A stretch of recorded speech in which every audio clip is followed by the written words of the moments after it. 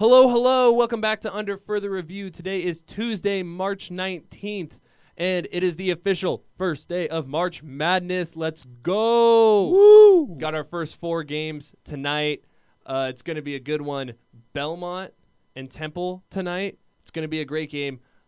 A lot of really good stuff going on. First and foremost, we want to thank University Pulse Radio for hosting our podcast as always. They are amazing. They are awesome. We cannot give them enough love. If you haven't already, make sure to check out all of our other podcasts. Yesterday, we had our Monday Message go live. It was on expectations. Some really good stuff out there. Definitely worth a listen. Last week, we put up a podcast about NFL free agency, a rundown of that. And today is going to be your rundown on March Madness. All of the keys to picking a perfect bracket, as well as some of the keys to watch for as a fan and your viewing entertainment. It's going to be really good. Tyler and I have a really good conversation about getting the perfect bracket, and then Nick and I have a really good conversation about some of the individual things to watch for. It's going to be a really good show. Excited for you to hear it, but first, let's play that music.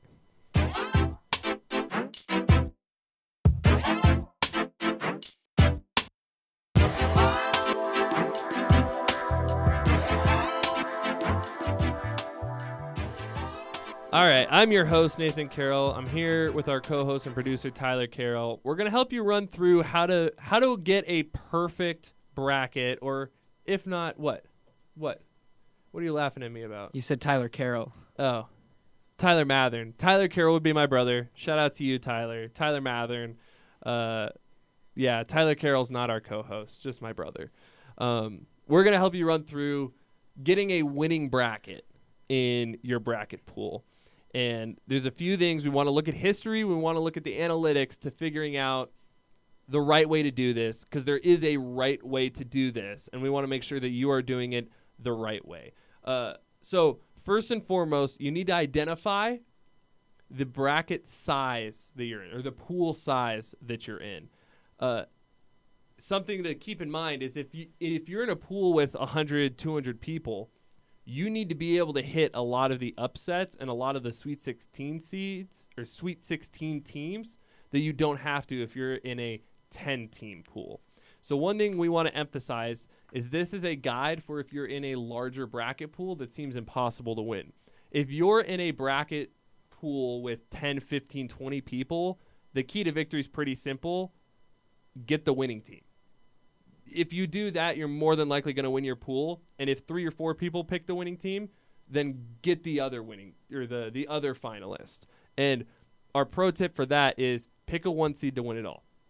This is our first tool for you to take note, and this is someone everyone can use. 1 seeds have won, I believe it's 18 of the last 20 NCAA tournaments, and they've won almost 60% since the bracket expanded. 1 seeds overwhelmingly win the tournament. So you're looking at Duke, you're looking at Virginia, North Carolina, and Gonzaga. Pick one of those 4 teams, and if you get multiple entries, put in 4 entries, and in each one you have one of those 4 winnings. Simple as that. That's gonna if you're in a small pool, figure out which one of those 4 teams is yours to ride with. Now, we'll take it a little bit of a step further even. I have personally found that the keys to making a deep run in March Madness are veteran guard play and coaching. I feel like those 2 things, you think back of those UConn teams that had Jim Calhoun and Kemba Walker. You think back to that Kentucky team that made the Final Four or to the championship game with Andrew and Aaron Harrison after they had come back for a year. And you have John Calipari, who's obviously fantastic. You go back even further, that Wichita State team that made it to the Final Four. They had Fred VanVleet, they had Ron Baker, and they had a great coach in Greg Marshall. You look back even a couple of years ago when Gonzaga and North Carolina played each other. You know, Gonzaga has Mark Few, who is obviously a fantastic head coach, and North Carolina has Roy Williams, and that team was led by Joel Berry, and Gonzaga was led by Josh Perkins. Nigel Williams-Goss was on that team, so that is something that I always like to look for. Historically, teams that are really young at their guard position or have an inexperienced coach don't tend to make deep runs. Now, for me, and this is going to surprise a lot of people, I wouldn't take Duke to win it all for that reason. This team is really, really young, and we've seen it before. most notably in their game against Gonzaga during the Maui Invitational. You could tell that this team was young and that their guards just didn't have the big game experience. And that came out again during the ACC tournament when R.J. Barrett and Cam Reddish were pretty much no-shows in that North Carolina game. And if it wasn't for Zion having 32 points or whatever it was, essentially 1 million points where he shot 30,000 for 30,000, they don't win that game. So I don't like Duke this year because all it's going to take is a team like Mississippi State, Virginia Tech, whoever it is. At some point, Zion is either going to have a game where he's struggling or he's going to have a game where he's in foul trouble. And if one of those two things happen, it's going to be an R.J. Barrett and Cam Reddish's shoulder. I don't know if they can do it. Same with Trey Jones. I don't know if I trust Trey Jones in a big moment to be able to create the shot that they need. Because if it comes down to a last-second shot, it's tough to try to play through your bigs. This is an issue that my personal favorite team, Gonzaga, had when they were in the Sweet 16 against Syracuse. I want to say in 2014, they needed a shot at the end of the game to tie it. Their best player was Domantas Sabonis, and they tried to play through him. Domantas Sabonis got hacked. It should have been a foul. Refs don't make that call. Game over. You need to be able to have elite guard play and veteran guard play so that they can get you above in those big moments. Great example, Loyola Chicago last year. How many times did you see that snaky little white guy hit buzzer beaters for him to put him into the next round? That's all guard play right there. So you don't want to rely on the bigs. So for me personally, Virginia has elite guard play. Kyle Guy is insanely talented. They have really good veteran guard play. I know Kobe White is only a freshman at North Carolina. He has enough veterans around him that I'm not as concerned as I am for Duke about the youth that they have at their guard play. And then I do really like Gonzaga. Josh Perkins, obviously a senior. Zach Norvell, he's been here before, hit a bunch of big shots for Gonzaga last year in their tournament run. So if you're in a small pool, really not a whole lot else matters except you got to get 2 Final Four teams right and you have to get the champion right. And for me personally, I suggest to you Gonzaga, North Carolina, Virginia. Pick one of those 3 teams as your champion. But let's get into some of the bigger pools. Let's say in your pool is 7,500, 200 people, where it really does come down to every pick counts. Because just getting the winner isn't enough. You have to get the winner first and foremost, but you have to get a lot of the other little things right. Let's start with the 1 seeds. Take them. I know Virginia lost last year to UMBC. Do not take Gardner Webb. This Virginia team, first and foremost, is so much better than they were last year. Last year, according to Ken Pom, when they did lose in the first round, they were 30th in adjusted offensive efficiency. Pretty good. This year, they're second in the entire country. This Virginia team is so much better offensively than they were last year. It's a much better team. They have more NBA talent. It's not going to happen again. I don't see it happening. I don't think any of these 16 seeds beat a 1 seed. Actually, if I can, the one I could see maybe happening is Iona over UNC. Iona has some experience, some history in the tournament. But that being said, don't pick it. 2 seeds, same thing. Take Michigan, take Kentucky, take Tennessee, take Michigan State. Don't get cute with it. The reality is, even if you pick a 15 seed has only ever made the Sweet 16 once. And here's something for you. If you want to win your pool, it's about getting the Sweet 16 seeds right. Because if you're the guy who takes, I don't know, let's say that you take that 15 seed to win, even if that happens and you're right, cool, that 15 seed isn't going to make it to the Sweet 16 is what history tells us. So even if that 15 seed does win, sure, you miss out on your 2 seed, but everyone else is going to miss out on it too. And as long as you can keep your Sweet 16 teams alive, you're going to be all right. Now, another tip here, and we're going off of history. We want to go off of history and the analytics on this show.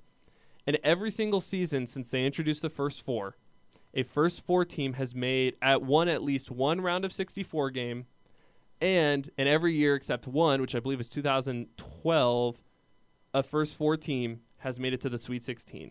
So this year you're looking at Arizona State and St. John's, who play tomorrow night. And tonight, you've got Belmont and Temple. You got to take one of those teams to the Sweet 16, or at the very least, to make that 11-6 upset. Personally, the winner of Arizona State and St. John's plays Buffalo. I like Buffalo a lot. I think Buffalo's a really talented team, and I don't really like Arizona State or St. John's. That being said, I don't love Maryland. I don't know how talented Maryland really is. They're 24th in KenPom, which is fairly good, but I think KenPom this year isn't going to be as good of an indicator as most years because there was so much top-heavy scheduling amongst the top-tier schools. I like Belmont a lot. I think Belmont's going to beat Temple, and I think they're going to beat Maryland. And if you're in a big pool, I would even take Belmont. And the good news is, if you turn it in early, you can choose Belmont or Temple. Take the winner of that game all the way to the Sweet 16.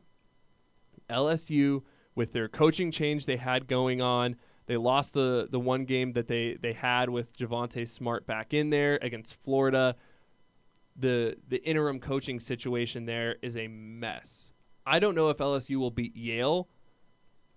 I don't think LSU makes a Sweet 16 run. I certainly don't think they make it to the Elite Eight.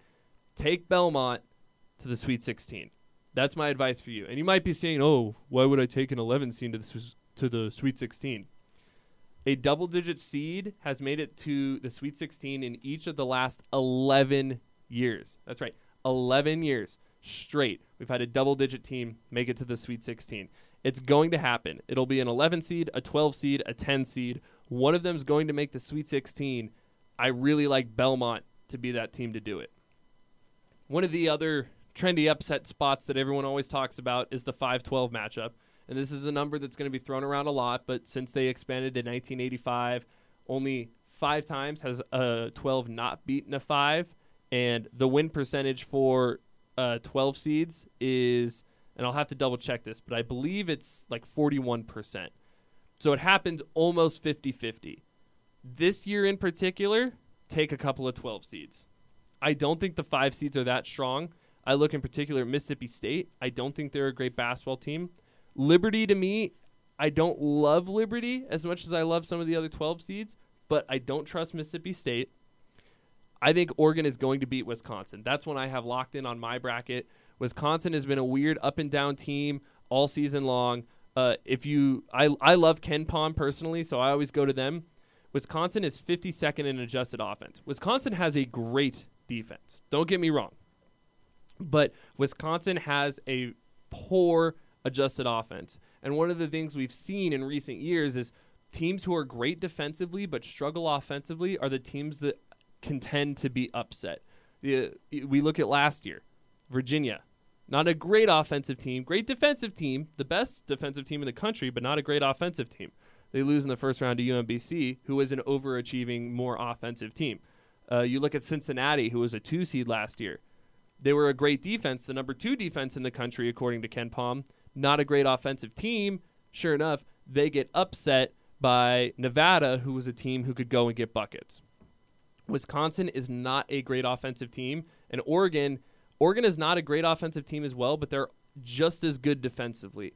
So this is a game, Oregon-Wisconsin. I personally believe it's going to be low scoring. It's going to be a game that's in the 50s or 60s. It's going to be tight.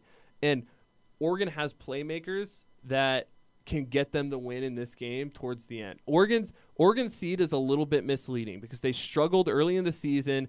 Bull got hurt, and they had to figure out how to deal with their roster and figure out the rotations. But by the end of the year, man, did this team really start to come on. The Oregon Ducks I have them locked in to beat Wisconsin. I don't trust Wisconsin. This isn't the same Wisconsin teams that we've had in the past.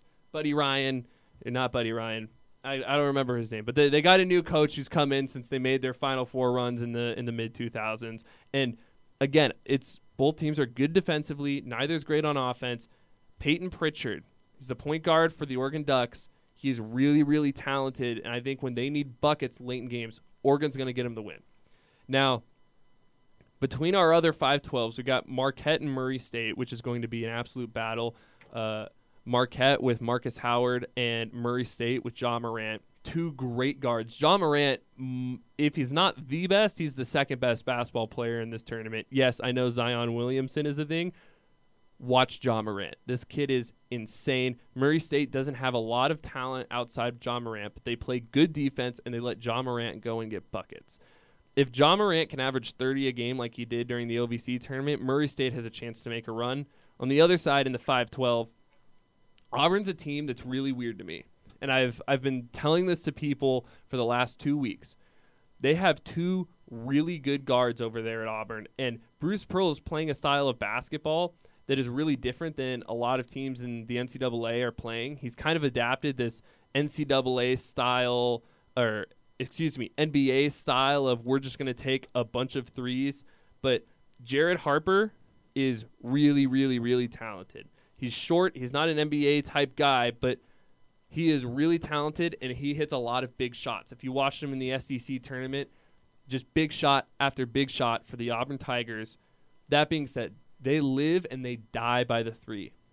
This is a team that if they make it to the Final Four, I'm not shocked because they've got the guard play. They've got Bruce Pearl, who's a really great head coach. But they live on three-pointers. And all it takes is one game where they aren't hitting, and a team like New Mexico State, who has a bunch of veterans, they've been here before, they know what they're doing. I have no clue what to do with Auburn and New Mexico State. I'll say this, though. I think whoever does win that game makes the Sweet 16. Kansas has been falling apart, and I don't trust Northeastern that much. So make sure to pick two of those 5-12 matchups. I don't know which ones you want to pick. I would absolutely take Oregon, and then between Mississippi State, Marquette Murray State, and Auburn New Mexico State, figure out which one works for you and take it.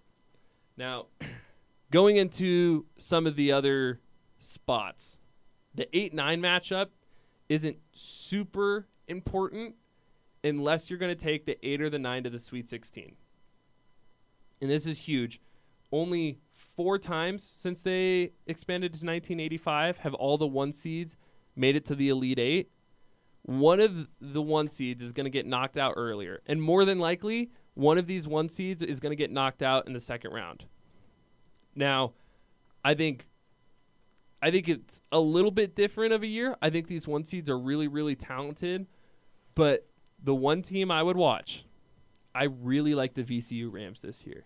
I think they're going to beat UCF. I have that pick locked in. I'm not shocked if VCU upsets Duke. Like I said, all you need is Zion Williamson to get in foul trouble one game. And if RJ Barrett and Cam Reddish have been super inconsistent like they have been over the last couple of months, then you find yourself in a position that they're an upset potential. I love Gonzaga. Gonzaga is looking at a second-round matchup with Syracuse, and it terrifies me. Syracuse in that 2-3 zone, that length, it is built for the tournament. Every year, they struggle through the ACC, do just enough to get in, and they get into the tournament, and they make Sweet 16 and Elite 8 runs with low seeds. That 2-3 zone is built for the tournament. Similarly, then, Utah State and Washington. Utah State, they have an inexperienced head coach, which concerns me, but they have Sam Merrill, Mountain West Player of the Year, extremely talented. If they can get through, Sam Merrill's a guy who can match up with Kobe White, and he can drop 25, 30, 35 and win that game for Utah State. But on the other hand, if UW wins that game, they get North Carolina. They run that same 2-3 zone that Syracuse does. All of a sudden, North Carolina, they're forced to shoot their way out of a zone. And again, these are college kids. It's not the NBA. That zone, if you catch someone on a day where they aren't shooting their shots well, it's trouble. And then Virginia Virginia has the stigma of what they did last year. Their loss against Florida State in the semifinals of the ACC tournament certainly doesn't help them and their case for this is a team that can make a deep run. My thing there is I don't love either Mississippi or Oklahoma. I think Mississippi will probably beat Oklahoma. I like them more than I like Mississippi more than I like Oklahoma. But I think you have a situation here where all 4 1 seeds are at risk to potentially go out in the second round. If you are in a large bracket pool with 150, 200 people, it's worth taking one of those upsets. Because history shows that if you want to win, you have to get your Sweet 16 and your Elite 8 right, and you have to get it right where other people get it wrong. One of these 1 seeds is going to go down. And here's the thing. You don't have to pick at which point it is, but let's say it's Virginia who goes out in the second round. As long as you're taking, let's say it's Kansas State to the Elite 8 instead of Virginia, you're going to be the one racking up the points there where no one else in your pool is. All right, so I want to talk about the 3 seeds now. We talked about the 1s and the 2s. Just take the 1s and the 2s. Don't get cute with it. The 3 seeds are where things get a little bit interesting. All-time 21-14 seeds have defeated 3 seeds, which is about 15% of the time. So realistically, we can expect it to happen once every couple of years. The last time it happened, though, was 2016. We've had a little bit of a drought. We've gone 2 straight years without it. In 2016, SFA, Stephen F. Austin beat West Virginia. In 2015, we had 2 14s beat a 3 seed. This is where I'm going to let you use your own discretion.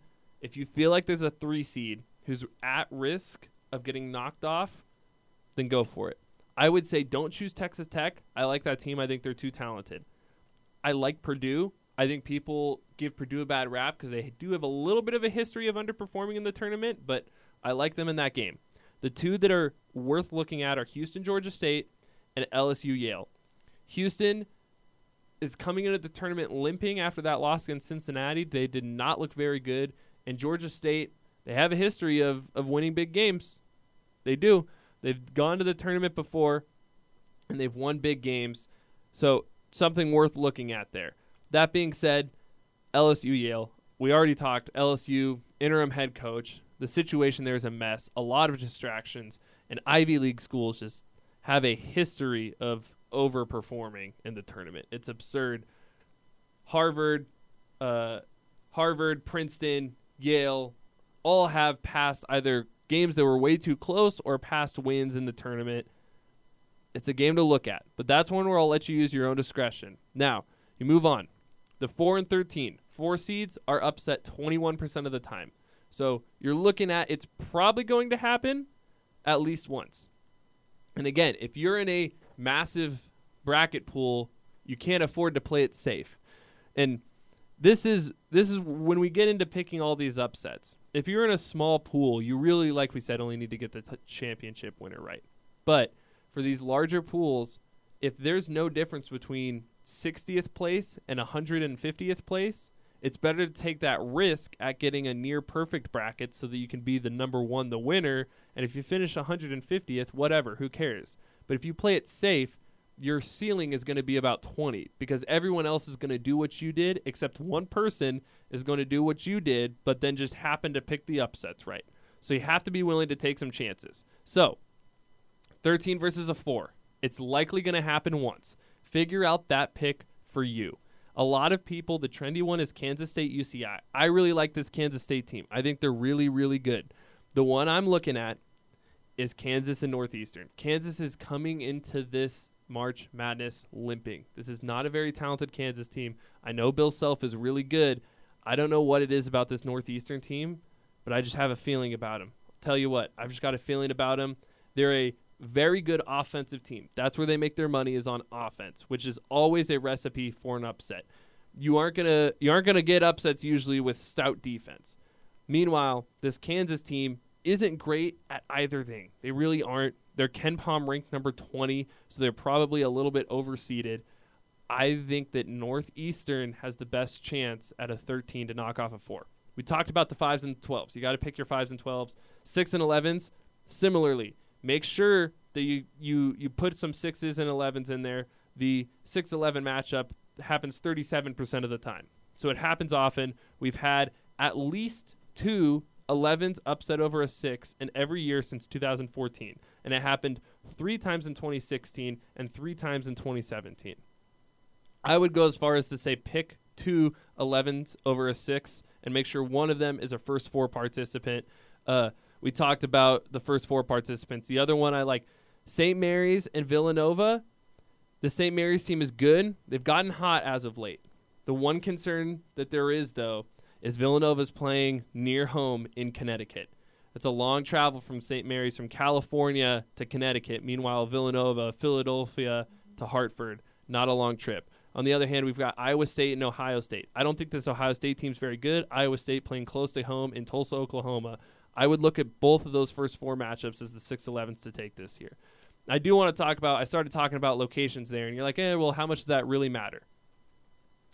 When teams are playing in their home state, and they're the highest ranked pod. They're called pods when you have these 4 teams. They're playing at a certain location.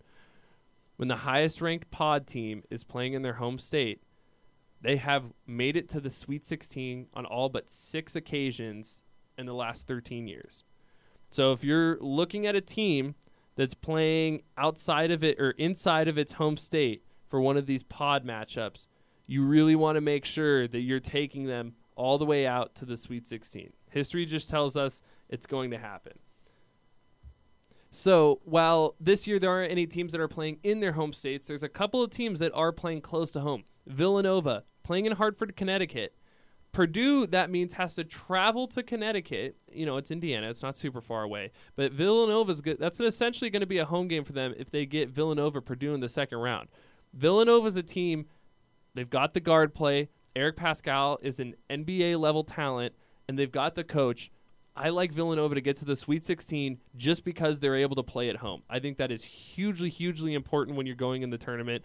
Houston is another team that they're going to be playing at home against Georgia State. This whole pod, Iowa State, Ohio State, Houston, Georgia State, all those teams with the exception of Ohio State are close to home. Houston or Iowa State, I like both those teams. I really like this Iowa State team. I think they really beat up on Kansas in that Big 12 title game, obviously. But I like a lot of what they have to do. Now, let's start talking a little bit deeper into the tournament. Final 4. Don't be the guy who takes all 4 1 seeds. It's only happened once since they expanded the field to 64 teams in 1985. It's only happened once. It was in 2008. It's not going to happen, especially because of the one-and-done era that we live in. Teams are young, and they get caught up in the big moments. A team like Duke, and I keep picking on Duke, but again, this team just does not have a lot of veteran leadership, especially playing big-time minutes for them. They're going to come into a big moment, and they just will have not been there before, and it's going to hurt them. At least one of these 1 seeds isn't going to make it to the Final 4, and more than likely, 2 of them aren't going to make it to the Final 4. Find a 2 seed that you really like, because the 2 seeds are fairly common to make it to the Final 4. 1 seeds make it to the Final 4 41% of the time. 2 seeds about 21% of the time. So my recommendation is find 2 1 seeds that you like. More than likely, you're going to get 2 1 seeds in the Final 4. And then find either a 2 or a 3 you really like. And again, if you're in a big pool with 50, 60, 70 plus people, find a lower seed to make it to the Final 4. A 4, a 5, an 8, a 9, an 11. Stay away from 10 and then 12 and below. 12 and below has never made a Final 4 before. 9s and 10s have been extremely unlikely to make the Final 4, but for whatever reason, 8 seeds have made the Final 4 4% of the time, whereas 9 seeds are just about 1% of the time. I would be looking at 5 seeds, 8 seeds, and if you really want to get frisky, an 11 seed. I don't love any of the 11 seeds enough to put them in the Final 4. There's a couple of 8 seeds. Syracuse. Again, we talked about it earlier. That 2-3 zone is really tough to deal with, and if they can get past Gonzaga, they likely have a matchup with either Marquette, Murray State, or Florida State. I think all 3 of those teams are very beatable, especially with that 2-3 zone. I like the matchup for Syracuse in any of those games. And then you look at the other side of the bracket, they have a potential matchup with Michigan, who I don't know if they'll have the 3-point shooting to be able to beat that Syracuse zone. Michigan, very good defensive team. They're holding teams under 59 points per game. But Syracuse is an 8 seed that I would look at. VCU as well. I like VCU's leadership on this team. The metrics aren't as high on VCU as I might be. Ken Palm has them as the 37th ranked team in the country. Not a good offense for VCU. Not a good offensive team, but they are an elite defensive team. I think that that's something that could push VCU a long ways in the tournament. I know we said that, for Virginia, being good defensively doesn't mean a lot. If your recipe for an upset is to be good offensively, that being said, if you want to make a deep run, and if you've got a really good defensive team like that, history does show that you can make deep pushes. We look at Loyola Chicago last year. They were consistently scoring and holding opponents to the 60s game in, game out. It's another 8 seed to look at. The other 8 seed that I like is Utah State. I don't know if they're a Final Four contender, but again, Sam Merrill, really talented guard for that team. He's a veteran. He hasn't been in the tournament before, but he's had a lot of big-time experience. And then looking at some of the 4-5 seeds. 4s are about, they make the Final Four about 10% of the time. 5 seeds about 4% of the time. So you're much more likely for a 4 seed to do it. I don't like Kansas. I don't love Florida State. Virginia Tech's a really interesting one. This Virginia Tech team has been very good at certain points throughout this season. I think they're really talented. They're a very good offensive team, but they're balanced as well. Their defense is good, even though they're a better offensive team. Ken Pom has them as the 11th ranked team in the country, so they're a little bit underseeded. I like this Virginia Tech team a lot. If Virginia Tech and Duke meet in the Sweet 16, that might be a good upset pick. Everyone in your pool is going to take Duke. Taking Duke to win it all isn't going to get you anywhere because you're going to have to be perfect just about everywhere else to win your pool. Do something different. Go with maybe like a Virginia Tech or a VCU over Duke in that region. The other 4 I do really like is Kansas State. This was the second best team in the Big 12. I think that means something. Again, very, very good defensive team. They struggle offensively, but very, very good defensive team that could make a deep run if you're going big on defense. That being said, being bad on offense is a recipe for an upset. So if I'm you, I would take Virginia Tech to the Final Four. I would figure out 2 1 seeds between Gonzaga, North Carolina, and Virginia to take to the Final Four, and then take like a 2 or a 3 seed. Maybe you really like Tennessee. Maybe you're a Kentucky fan. Maybe you really like this Texas Tech team. Figure out one of those to take to the Final Four. And then finally, when it comes to the national champion, what's the recipe here? We talked earlier about how you got to pick a 1 seed to win it all. Now, with the exception of when UConn won it as a 7 seed, every national champion we've had since 2008 has been top 20 in Ken Pom adjusted offense and top 20 in Ken Pom adjusted defense. So that list that you're looking at is Virginia, Gonzaga, Duke, Michigan State, Michigan, North Carolina, Kentucky. So don't pick Tennessee to win it if you're picking one of the 2 seeds. Those are your 7 teams right there that history tells you without a shadow of a doubt one of those 7 teams is going to win the national title. For what it's worth, there are 3 of those teams that are top 10 in each: Michigan State, Duke, Virginia. This Virginia team, I'm telling you right now, they are different than last year's team. This team is elite offensively. Kyle Guy is one of the best players in the entire country and should be an All-American. They've got playmakers like they didn't have last year. And this team is going to come out with a chip on their shoulder after the way that they were embarrassed last year. Everyone is doubting them and setting them aside. I like that team a lot. And we've talked a lot about offense. Gonzaga has the number 1 offense, according to Ken Pom, in the entire country. This team can get buckets in a lot of ways. They can go inside with Brandon Clark. They can hit the mid-range and have Rui Hachimura create his own shot. Josh Perkins is an elite, pure point guard. And Zach Norvell, we saw it last year in the tournament in the first round with his big shot he hit against UNC Wilmington. He will get big buckets and can hit big shots late in games. So, if you're really going in on what I'm having to say here, I'm taking Gonzaga to win it all. I'm not having Duke make it past the Sweet 16. Take Oregon. Take Villanova further than most people will. You have to take some risks, do the research, find the tools, and I'm telling you, hopefully this stuff I gave you today can help you reach there. But let's move on. We got a good conversation with my good buddy Nick Carannante. You're going to talk a lot about the particulars, and if you're not a big bracket pool person, just as a viewer, the best way to experience it. All right, I want to welcome in my good friend and basketball expert Nick Carannante. How you doing, bud? Good. Thanks for having me on, Nathan. Really excited to have you on. We wanted to talk a little bit about some of the entertainment value that people can expect from the tournament, what to watch for, especially if you aren't a college basketball fan. So let's just start off with why Murray State and John Morant's going to be the most fun team to watch in the tournament. Well, I'm gonna pivot away from that just a little bit and go into why Marquette Murray State is, without a doubt, the most intriguing matchup of round one. Absolutely, and why Marcus Howard and John Morant's the most intriguing player matchup of Right, and the whole tournament. It's going to be interesting because they're not going to be matched up on each other defensively, and that doesn't matter, right? Neither of those guys are defensive savants. Let's go with that.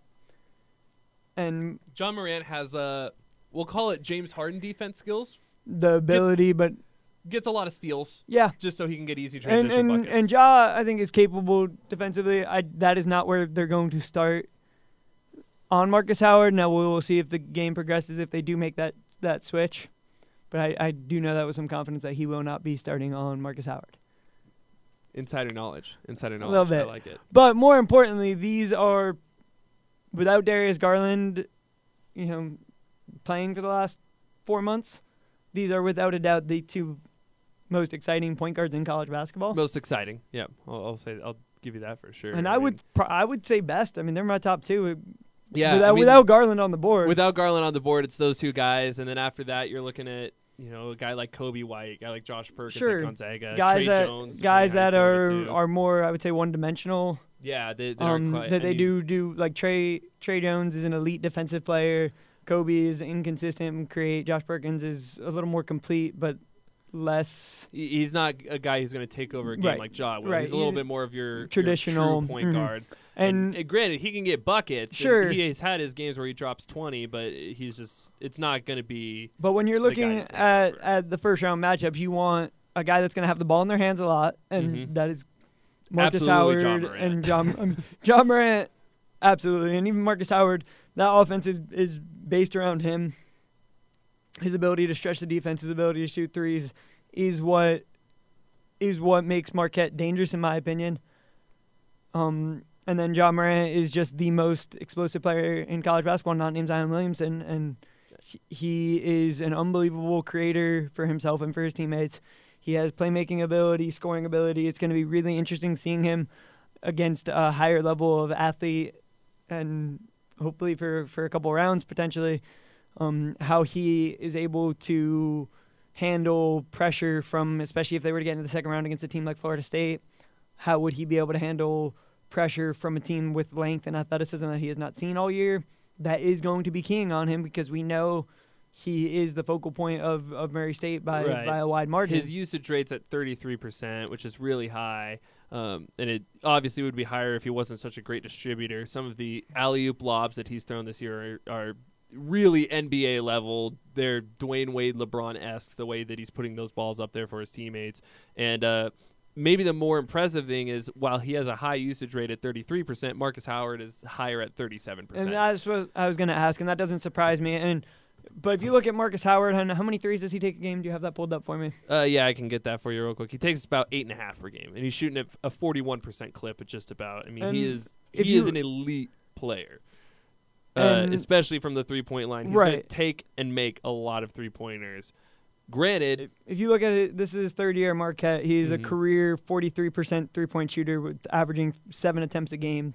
Yeah. Which is an absurd rate for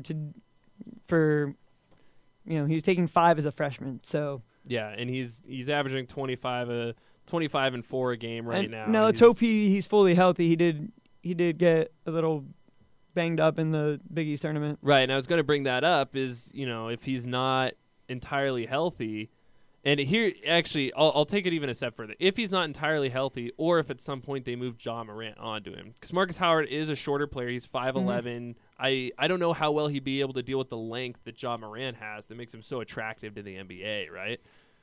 Yeah, I mean, that would be interesting just if Murray State is willing to commit to that style of defense, which is not their typical thing. They're not just going to throw jaw on somebody and just try to cover for 30 feet away from the basket. I mean, that's not really their MO. It will be interesting if they commit to that, and if Marcus Howard has 20 in the first half, I mean, that's what we would expect to see, right? So it'll be interesting seeing that. I'm a little concerned about Murray State's interior defense. Yeah, I mean they don't have a lot of size inside. No. They don't have a lot of this Murray State team as a whole is not great, but what makes them so fun to watch is they have arguably the best player in college basketball, which is John Morant. And if not the best, at the very least, he's in the discussion for most exciting. I mean, and that's what makes this matchup so intriguing and also a little disappointing as a fan is we're going to eliminate one of Marcus Howard or Ja Morant in the first round, which I would really love to see both of those guys have runs because they're both so capable. And it will be interesting. I mean, Ja Morant has to be the best player on the court, and that's obviously very hot takey. That's very cliche. Like, of course he does. He's Murray State's, he's team. Everything to them. But really. at the same time, if he is getting outscored by Marcus Howard, I mean, it's one of those, are you going to let somebody else beat you kind of thing. If Marcus Howard is counteracting Ja, the rest of Marquette is more capable than Murray State, and that would be, to me, a big concern if Marcus Howard gets going. Yeah, and both these teams are much better offensive teams than they are defensive teams. Absolutely. My ideal scenario for this game is Marcus Howard and Ja Morant get very early into the game a battle of, oh, you got a bucket, well, let me get a bucket. They both drop 30, and we get like an 85-80 game. That's my ideal scenario. And it will be interesting. I would like to see some points, and I expect to see some points. And it will be interesting to see if that is the way this game goes, and maybe Marquette just locks down defensively, and it's a absolute blowout. Ja Morant can't get anything going. And that's possible, and we'll see. It will be interesting to me if the winner of this team does get elite performance from either point guard, which is likely, maybe expected. Will that lead into a second round of a Kemba-like rise? And that's there's going to be a lot of talk of that going in. That one of these guys, both of them have the capability to be 30-point a game guy for a run. And that was, you led right into the next question I wanted to ask you. Outside of Marcus Howard and Ja Morant, because I think those are the two most obvious options. Mm-hmm. Who's most likely to have a Kemba-like run in this tournament where they go 3-4 games averaging 25-30 a game and just really putting the team on their back to big heights? So I have a couple answers for this. I'm going to let's run through the guys. I'm going to put into a couple different categories because you got your guys like Jarrett Culver. Jarrett Culver is one of my favorite players to watch in college basketball. He is a guaranteed top 5 pick. Yeah, if you don't know the name, he's going to be an early lottery He is pick. an elite college basketball player. He can do a lot of things, on the basketball court. He has, now it's concerning for Texas Tech because can they score if he gets into foul trouble or, no. We know that answer. Yeah. That's what happened in the Big 12 tournament. But Jarrett Culver is the most likely candidate to just completely take over and, go on a Final Four kind of run. Mm-hmm. And he has shown that, and he is capable of winning games on his own. Yeah. And to me, that makes him the clear candidate. But also, that's on a 3 seed. That's not necessarily, underdog Cinderella type story. Right. Which, granted, Kemba did it. UConn was a 3 seed that year Sure. when they did make that run. Which, by the way, a Texas Tech-Buffalo matchup in the second round is something I really want to see. Well, and that's why my second answer for that is C.J. Massenberg. Right. And I do very much enjoy his game as well. And this is a Buffalo team to me that I feel would feel disrespected. Mm-hmm. I think they're going to come in with a little bit of a chip on their shoulder. Yep. I feel like it's very rare that we get true small conferences like the MAC having teams seated this high. It's not often. Mm-hmm. Gonzaga was kind of the one who did it for a long time consistently, but usually when we think of teams from the non-Power 5, so to speak, it's Big East, which if you count them as Power 6, then it's there. Sure. But like a lot of American Athletic Conference teams have been in this spot, or Wichita State would be in this spot, and it's typically we don't see them get upset super early, and if we do, a lot of times it feels like it's because they're overseeded. The first one that comes to mind was like Xavier last year as the 1 seed. I think anyone who had watched Xavier knew this team probably isn't really a 1 seed, but the resume was there. This Buffalo team really is this good. They really are, and they're very complete. They're very well coached. I don't have any flaws to point out. I mean, are they beatable? Of course, but they're a very complete team, and C.J. Massenberg has the ability to take over a game. I think that's what when we're looking at this kind of Kemba takeover. If you look at that UConn team locked up. Yeah. They were an elite defensive team that offensively said, Kemba, go put the ball in the bucket. And he did so. And that matters, and that's why I think Buffalo is, that is a very capable full team with Massenberg having the ability to handle his own in a way that Wofford, not saying Wofford's not capable, but if you look at Wofford, they're not going to play defense. No. They're going to outscore people. Now, I do want to point out they shoot 41% from three. Absurd. Yeah. That is there, So, and I mentioned it earlier when we were doing my breakdown. There's a couple teams that live and die by the three. Wofford is absolutely one of them. This is a team that if you told me that they go 6 for 30 in the first round against Seton Hall and they lose, I'm not shocked. If you tell me that they shoot 50% against Kentucky in the second round and make it to the Sweet 16, I'm not shocked. They're going to live and die by the and three. that's something I do want to talk about when I go into my potential upset picks is that live and die by the three mentality. Right now, I just want to purely talk about Fletcher McGee. All right. Who, and I have said this before, if he had been born 10 years earlier, he would have been at Duke. Unfortunately, he's not, and for his sake. And Fletcher McGee at Wofford. Fletcher McGee at Wofford. Small white guy shooter. I mean, very J.J. Redick coming off curls, throwing his body in different directions as shooting threes and off balance. I mean, he will shoot from wherever he touches the ball, and it's exciting. A little bit of Dan Dickow, in my opinion. Sure. I don't even know if you've ever watched Dan Dickow play, but Absolutely, I have. Well, talking about college Dan Dickow, not Nick Dan Dickow. No. Well, never forget that Spike Lee once said he liked Dick when the Knicks traded for Dan Dickow on draft night. But right. I did watch Dan Dickow at Gonzaga. Nice. Okay. But he does have that very typical, college white guy, John Shire, J.J. Redick, Dan Dickow, where he's, shooting off balance threes from 25 feet out, just without looking at the basket, right? He's that sort of catch and shoot, and that is a guy that is inherently exciting because he's going to take bad shots and they're going to go in sometimes. And absolutely. If Wofford gets hot, I mean, they're a team that is capable of beating people, and he's capable of going for 30 a night. I mean, they beat Carolina in the Dean Dome last year. Yeah. I mean, their only losses this year were pretty elite teams. Right. I want to say North Carolina, Oklahoma. I think Syracuse was on that list. But it was all Power Five. All four of the teams they lost to in the tournament. Power Five tournament teams. Yeah. They're very. And that's why they're a 7 seed, even though they're 29-4. And they're very capable, but it is going to come down to Fletcher McGee. I mean, their team as a whole is going to shoot threes, but that McGee in particular is the focal point of that. I mean, and I want to give a comparison because when I look at this Wofford team and I watch this Wofford team, you know who they remind me of? If Fletcher McGee could be a player from 2000, I want to say it was 2009. Jimmer? Ali Farouk Manesh from Northern Iowa. He's much better than Farouk Manesh. Oh, absolutely, but Ali Farouk Manesh in that game against Kansas had if you just look at the mentality, right? It's a team that they're gonna take threes. They're going to play fearless, and they have a chance to beat a Kentucky team who's really good. I think is championship level good. And I mean, we just talked about Marcus Howard shooting 8 a game. Fletcher McGee shoots nearly 11. Yeah, he takes a lot of threes, and he makes a lot of threes, and he's making 43% of them this year, which is absurd, unheard of in college basketball. And we're seeing this push towards, we saw it in the NBA, and I think it's starting to trickle down at college basketball even more.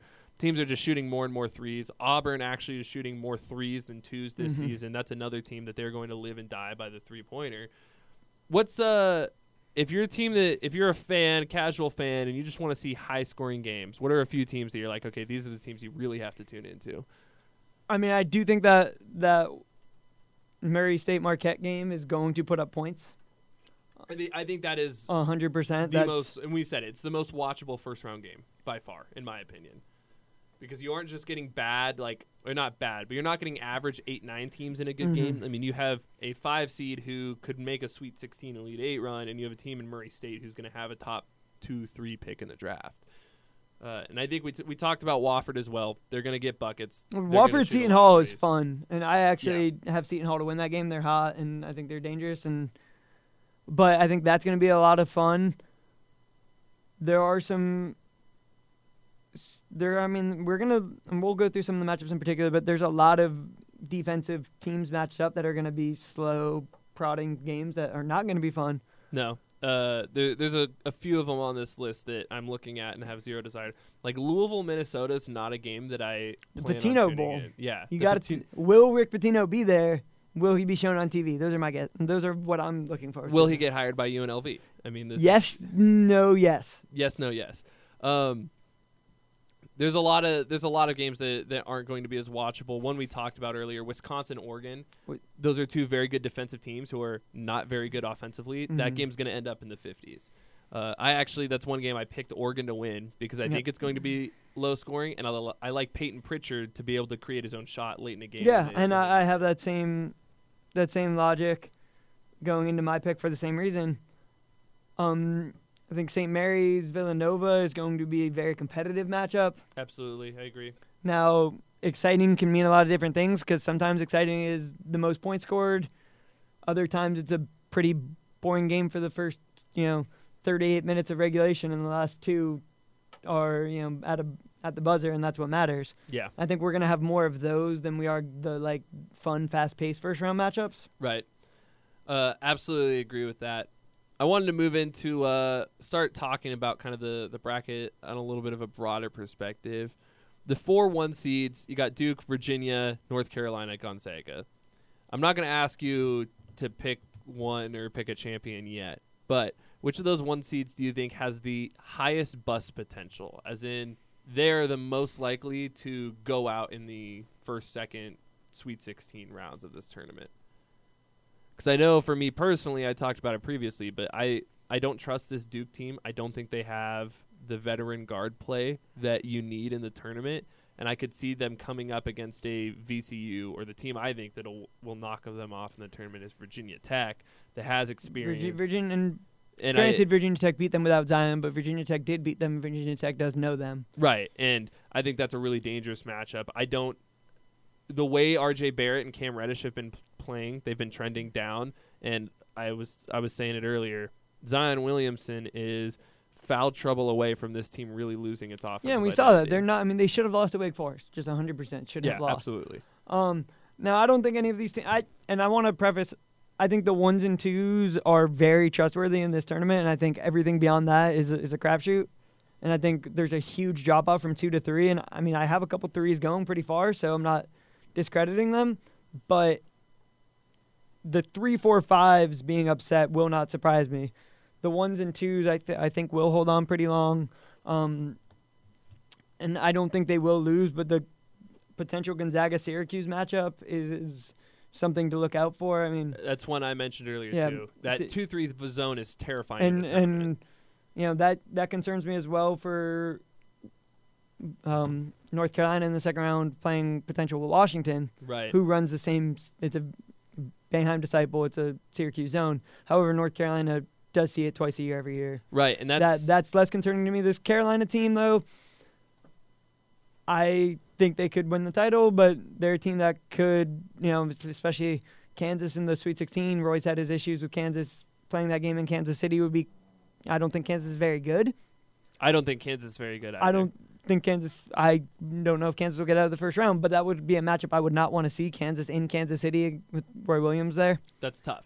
Yeah. This Carolina team could lose. I mean, Again, the 1s I feel pretty confident in. But which one is most likely to bust? That if you had to put your money on one of them to bust out, which would bust is a different. Bust is such a subjective term because if Duke loses in the Sweet 16. I'm saying they don't make it to the Elite Eight. That's where I'll draw the line. Is they don't make it to the Elite Eight. Yeah, so you're looking at the 4-5 matchup there in particular. It's more so just a question about the team makeup themselves. The Duke makeup is interesting because we've seen the Zion Williamson Duke teams be pretty unbeatable, barring that Gonzaga game. But I think you're right. We've seen he tweaks an ankle, blows out a shoe, gets in foul trouble. That team doesn't impress me. Not only you said the lack of guard play, their veteran guard play, but also just the poor decision making of R.J. Barrett, right? Who is someone who will take the ball and will take the shot, and whether that's a good idea or not, it is to him. He is plummeting in terms of his confidence, his draft board. I mean, especially over the last month, he has really not been playing at a high level like we'd expected RJ Barrett to be. I do still believe he'll be the second pick of the NBA draft, so, I mean, he'll make millions of dollars either way. Oh, absolutely, but as it pertains to Duke winning a national championship. Could he shoot Duke out of a game? 100%. So I'll go with Duke with you on that pick. Yeah. I think Virginia is so much better offensively this year than they were last year. I don't see any way they lose. I don't see a way that they don't make it to the Sweet 16, and I like them as a team. I like North Carolina. Yeah, I mean, and everyone's gonna make the comparison to last year's Virginia team. Exactly, and I don't think it's a. But let me tell you a fact. No one seed has ever lost to 16 seeds in back-to-back years, Nathan. There you go. It's facts. Kyle Guy is playing at an elite level right now. DeAndre Hunter is they didn't have that kind of guy last year. And I think DeAndre Hunter's really the difference. Yeah, is 100%. DeAndre Hunter's a guy who he is an NBA level player. Yep. And a high lottery level NBA player. And he's the stopgap. Things are going poorly. They have DeAndre Hunter. Yep. And that is why I'm not concerned with them. I think this Gonzaga team is the most complete team in the country. Yeah, 100% agree. I think they're offensively. I don't know anyone who's going to be able to shut them down offensively. It's just a matter of can they defend the 3-point line. That's why that Syracuse matchup is so interesting, because it's not necessarily being shut down on defense. It's just having to beat a zone, having to shoot, have to play a different style, and ultimately, I think that game will be very close at halftime. I think Syracuse will have a lead in the first half, and I think if that's even the matchup, but right, I think Gonzaga is, Mark Few's a good enough coach that they will be able to win that comfortably. If we're jumping ahead to Gonzaga Syracuse, the key to that game is going to be Zach Norvell. He's the best 3-point shooter on that team. We saw it last year. Him hit big shot after big shot. He needs to be able to put 20, 25, 30 up in that game for them to be able to win, and especially if they want to win comfortably. Look, Gonzaga has guys who can shoot the rock. Norvell is the guy. I would make the argument Norvell is one of the best 3-point spot-up shooters in the league, and there's a reason he'll probably go pro and probably get drafted in sometime mid to early second round, I'll say. It's because he's a bucket getter. He's going to get you 3-pointers any time of the day, and he needs to show up against that zone, because you got to you know what the old saying is, you got to shoot out the zone. And if you're going to do that, you need a guy like Zach Norvell to step up. What's the let's call it the mid-tier seed that you think could make a Final Four run? That 4, 5, even 6, let's say, that you think can make the run. I don't want to give you the 2s and the 3s. The 2s and 3s are too easy. Yeah, of course. Even though this is a year where the 3s are a little bit weaker, I think, than normal. Mm-hmm. So I'm gonna touch on a couple.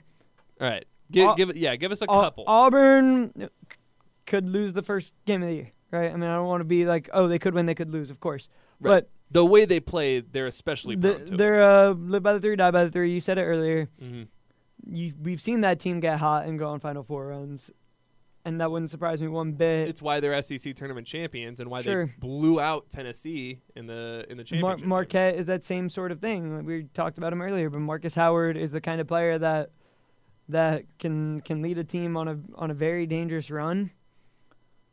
Which, by the way, Jared Harper is another guy that I would want to put on that list of a Kemba-like run. I could see him getting 20, 30 a game for Auburn as they make a run to the Elite 8 or Final Four. But anyways, continue. Go on. I know for me personally, one team I talked about was Kansas State. I like this Kansas State team. I don't know if they have the traditional makeup of a middle seed that makes a deep run. That being said, I just really like for a 4 seed, this is an elite defensive team, and I think that makes them upset prone, but it also means that they're going to be in a lot of close games. Yeah, they're going to have a tough one with it. That's a good anteater team. Yeah, sure. UCI is good, and again, when you're a good defensive team like Kansas State is, you're going to play in close games, and it's just a matter of are they going to win them or not. I don't know if they will. I think they're another team that's upset potential, but at the same time, and there's a narrative difference of a team like Wofford. If Wofford beats Kentucky in the second round and loses in the Sweet 16, that's a miracle run for them, even though this is the best team in school history, and won a whole lot of games this year. But because they're Wofford, there would be no expectation to beat Kentucky. That would be a massive upset. Same thing goes for Buffalo, but those are both extremely talented and capable teams. Those are really good teams. Those are teams that let's for a second put Wofford in the SEC. I mean, that team still has a winning record in the SEC. They probably win 10, 11, 12 games. And they're better than any team in the Pac-12. So 100%. I mean, those kind of teams are capable. It's going to be really interesting to see how they fare against, your more athletic, big-time schools. But I do like both of them personally. So I do think there's going to be a lot of mid-tier upsets. I see a lot of 5s and 6s going down. Mm-hmm. I absolutely agree. I think it's a year that a lot of these 11, 12s, 13s are this was a year in particular where out of conference scheduling we see a lot of big boys just scheduling each other. And I think these big conferences realize if you're a school like Indiana, if you don't schedule any puff cakes, you just schedule exclusively big guys, the North Carolinas, the Dukes, you can go 17-15 but still be on the bubble because you don't have any bad losses. So I think a lot of these 12 and 13 seeds, they're a little undervalued because they never had a chance to play that big game. So they never got the big win to boost the RPI or get those quad 1 wins. And I think a lot of these 6 seeds, these 5 seeds are a little overvalued because they did have so many good losses, so to speak, but they were able to couple that with good wins because they had so many opportunities. The team I look at in particular was Mississippi State at the 5 line. I don't like this Mississippi State team at all. The problem is they're playing Liberty, who I'm not in love. I like all the other 12 seeds better than Liberty. And so that's a game I don't really know what to do with. No love for Scotty James? No, not a significant amount of love for Scotty James. Liberty's interesting because they're not fun. They're not. And that's the thing. That 12 line, I feel like shout out Peter Huguenin, but he has referred to them as Virginia Light. Okay. And it's there. I mean, and Scotty James is going to have to hit shots. He's going to have to be the difference maker. Mm-hmm. That's very possible. Which, by the way, Virginia Light is Cincinnati, so can we call Liberty Cincinnati Light? I'll accept that. All right. By the way, shout out to Jaron Cumberland for that performance in the American final game. I mean, he had, 34, I think, by the end of it. The dude was insane, had more than half the team's points.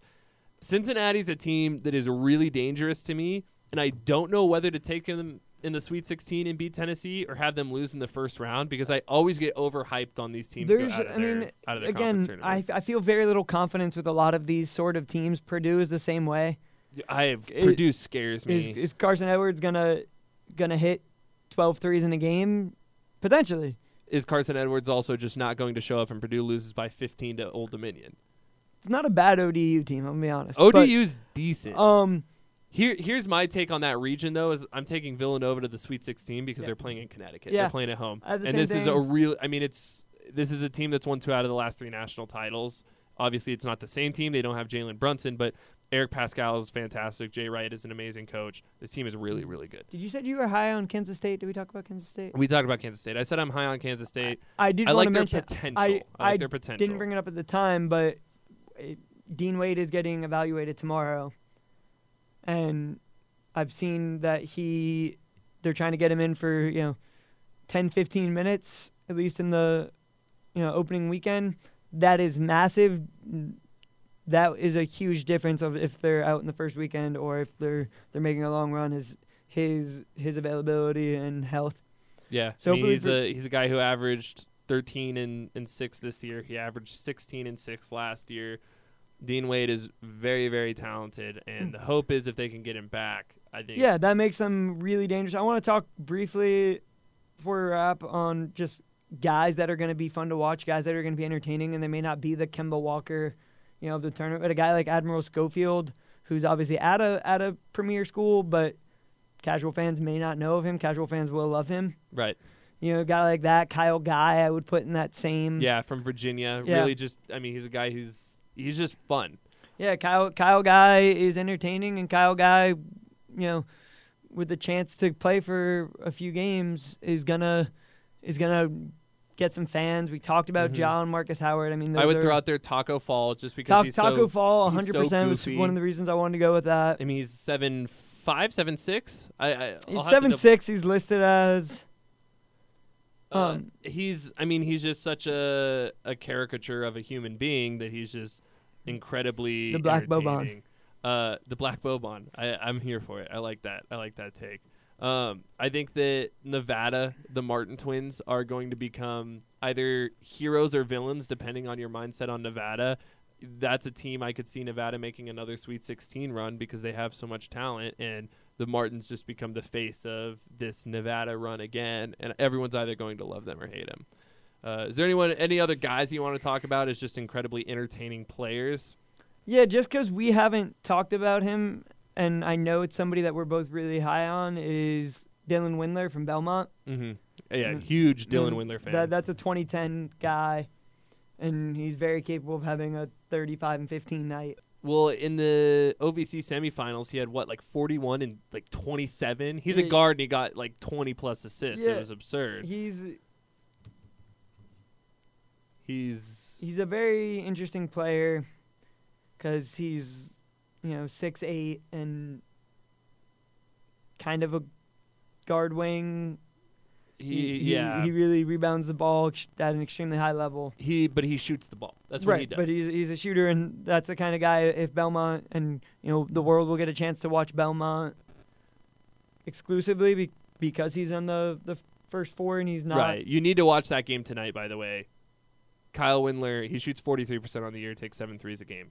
A lot of fun to watch. And that will be Belmont's not going to have to share the glory of national television with everybody else, because they will have that first four, and I think people will love Kyle Windler. I think Shamori Pond's also in the first four.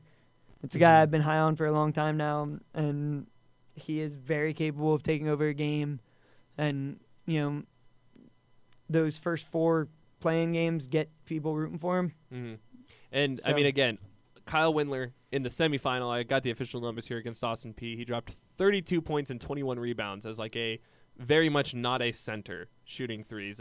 He's a lot of fun to watch. Let's go rapid fire real quick. I just want to get some quick opinions on some things for you. Favorite double-digit seed? So I knew you were going to ask me this. I did some research. Ohio State has a 13% chance of getting the Sweet 16, which is shocking to me. Why? Because you think they're better than that, or because they're not very good? I don't think they're very good at all either. So how? Wait. But that was just very shocking to me that they have such a high chance to get to the Sweet 16. That's a tall ask. I just thought that was interesting. I don't like them. I really like Belmont. Yep, Belmont was my pick. I told everyone earlier to take them to the Sweet 16. 8 or 9 seed, they could upset a 1 seed in the second round. I know for me, I mentioned Syracuse. I mentioned VCU. Those would be the two I would say. Washington also is an elite defensive team with that zone. Mm-hmm. Absolutely. And Typhon is the best defensive college basketball player I've ever watched. So fair enough. All right. Let's go with Final Four. If you had to pick a Final Four right now, who you going with? So start in the East region. Your top seeds there are Duke, Michigan State, LSU, Virginia Tech. My initial thought was LSU. I don't know who's coaching them, if they have a coach. We talked a lot about earlier about how their interim coach has been an absolute mess for them and how they did not look good in their game. Could Will Wade come back? Will Wade will not be back. We're making that assumption. Could Will Wade come back? Get the guys fired up. If Will Wade is there, I like LSU. I think, Duke has the easiest road, and that's what you get with being the number 1 overall. I don't think they're as infallible as the world says. I just don't know who in this region's beating them without LSU having a legit shot. Who's going to beat them is Virginia Tech. I would love that. I think it's a nice matchup. I just don't know who I see coming out of that bracket. So who are you picking? This is your official bracket to put up against everyone. You need to be perfect, otherwise your family's gone. Come on back, Will Wade, the Gokes Tigers. So you're going LSU. All right. South region. Got Virginia, Tennessee, Purdue, and Kansas State as the top seeds. Who are you taking in your perfect bracket for everyone? Yeah, I'm going Tennessee. You going Tennessee? Okay. Admiral Schofield guy. Midwest, got North Carolina, Kentucky, Kansas, Houston as your top seeds there. Who do you like? Is this where you might go with one of the lower seeds? I know you're a Carolina guy. Are you sticking with your roots there? I think I go Carolina there. And then finally, you go to the West. You've got Gonzaga, Michigan, Texas Tech, and Florida State. Who are you taking as your last Final Four team there? My heart says Texas Tech. Logic states Gonzaga. Okay, so your Final Four, if you had to be perfect, you're going with LSU, Tennessee, North Carolina, Gonzaga. Yeah. I like it. 2 1 seeds is typically what we can expect. Who are you taking as your national champion? Who do you believe is going to be the national champion of our 2019 edition? I think we get a Gonzaga North Carolina rematch. You think so? And who are you taking to win it all? I think Gonzaga gets there first. That's if I am putting money on it right now, that's the boat I'm going in. This Gonzaga team is another level of good. The St. Mary's game is going to scare people off. I think it's going to be a good thing for this Gonzaga team to face a little bit of adversity, to kind of get that chip on their shoulder again for to use as motivation. I really like this Gonzaga team. I think that's who I'm going with as my national champion too. You said it. They are a complete team through and through. And I do want to find real quick. I want to go over I want to find the Vegas odds on who the future national champions. While you get those pulled up, I just want to go with a couple of deeper upsets that I'm not saying will happen, but are matchups that I think will be very close. So I'm going to go only 13 on. I'm not going to the 5-12s or we did a rundown on all the 5-12s earlier, so that's perfect. So just going from the 13s, I know I just said that LSU's in my Final Four. Without Will Wade, this team is a potential mess. You have a very solid Yale team against them. Ivy League schools, man. Yeah, we've seen it before, and that would not surprise me in the slightest. Florida State, I think, is very good and dangerous because they have a lot of length, athleticism, and that can bother teams in the tournament. However, that's a damn good Vermont team they're playing. Mm-hmm. And the Duncan brothers, they have 3 brothers on there. Which, who doesn't want to root for 3 brothers on the same team? Let's be real. They don't have a lot of size, but they can shoot, they can score. I think that game will be close. I like Vermont there in that matchup. Mm-hmm. And then throw us one more of the. Yeah, Kansas is bad. Kansas is bad. I talked about this earlier. Kansas was the number 1 team in the country, and they lost their 2 best players. That hurts. Azubuike and the Gerald Vick are elite players. Right. They're going to be NBA guys. They are not on this Kansas Jayhawk team. That is a problem for this Kansas Jayhawk team. I like Northeastern a lot. I said it earlier. I don't know a whole lot about this Northeastern team. They lost to Virginia Tech by 30, Syracuse by 30. They lost to Vermont by 5. They had a big win over Alabama. I just told you that's a good Vermont team. It's a good Vermont team. But this Kansas team, I literally trust so little. I'm not taking Kansas to the Sweet 16. I don't know if Auburn or New Mexico State will win, but whoever wins that Auburn-New Mexico State game, I'm taking to the Sweet 16. That's my mindset. I think both these teams are better than Kansas as it stands right now. I got the Vegas odds. Gonzaga is still the second favorite. You can get 5-1 odds on Gonzaga. Duke, of course, is the favorite. But last thing we'll talk about real quick, there is one team that is way higher above their ranking than any other team at that same ranking. Iowa State at 45-1 has much higher odds than any other 6 seed in this tournament. I like this Iowa State team a lot. I think part of the logic behind that is they get Ohio State in the first round, who I don't think Ohio State's good. I don't think Ohio State has much of a chance. I could be wrong. 11 seeds typically beat 6 seeds, and I might eat my words here, but I think Iowa State's going to beat Ohio State. And I like Houston. I do. I have money on Houston. On money on Houston going how far? I have money on Houston to win the title. Oh, okay. Well, Houston, I don't think they... High odds. High odds. But I like Houston as a team. I want them to do well for the sake of everyone's doubting them, and I want them to do well, kind of like I am with Virginia. Sure. Like, everyone hates them. I want them to do well. I think if Iowa State and Houston play each other, I think I'm taking Iowa State to the Sweet 16 in that game. I like this Iowa State team a lot. I think they're super underrated, and they beat a really bad Kansas team by 20 to win the Big 12 tournament game. So, any last thoughts on tournament? Anything people need to hear? Yeah, I have a bit of gambling advice. South Regional, hammer the under. 8 of the 11 slowest paced teams in the tournament in the South. Not only that, but 8 of the 30th. I can't talk. 30 slowest teams in the country in the South Regional. Yeah, there's a lot of slow teams. It's going to be really bad. Just avoid the South. Virginia, Wisconsin, Oregon, Kansas State, St. Mary's. Yeah, a lot of all teams that play slow. Cincinnati, a lot of slogs team. in there. It's Iowa, which I'm not going to lie, I've only watched one Iowa basketball game this year, but if it's anything like their football team, hammer the under. Yeah, hammer the under in the South. That's my gambling advice. Last thing I want to say, Ernie Duncan, Everett Duncan, Robin Duncan, the Vermont Catamounts. And then Remember the the Catamounts. names. How can you not love the Catamounts? The Duncan brothers. Good luck for everyone on their brackets. I wish you the best. Hopefully you follow the tips that we've taught you in this video. So if you're in a pool that's going to win you a lot of money, you're going to win it all. Because guess what? Tell you this right now. If you're just taking all 4 1 seeds to the Final Four, you're not going to win your bracket pool. Also, listen to the things you heard in this podcast. What did I say? I said video. My bad. Guys, it's been a long day.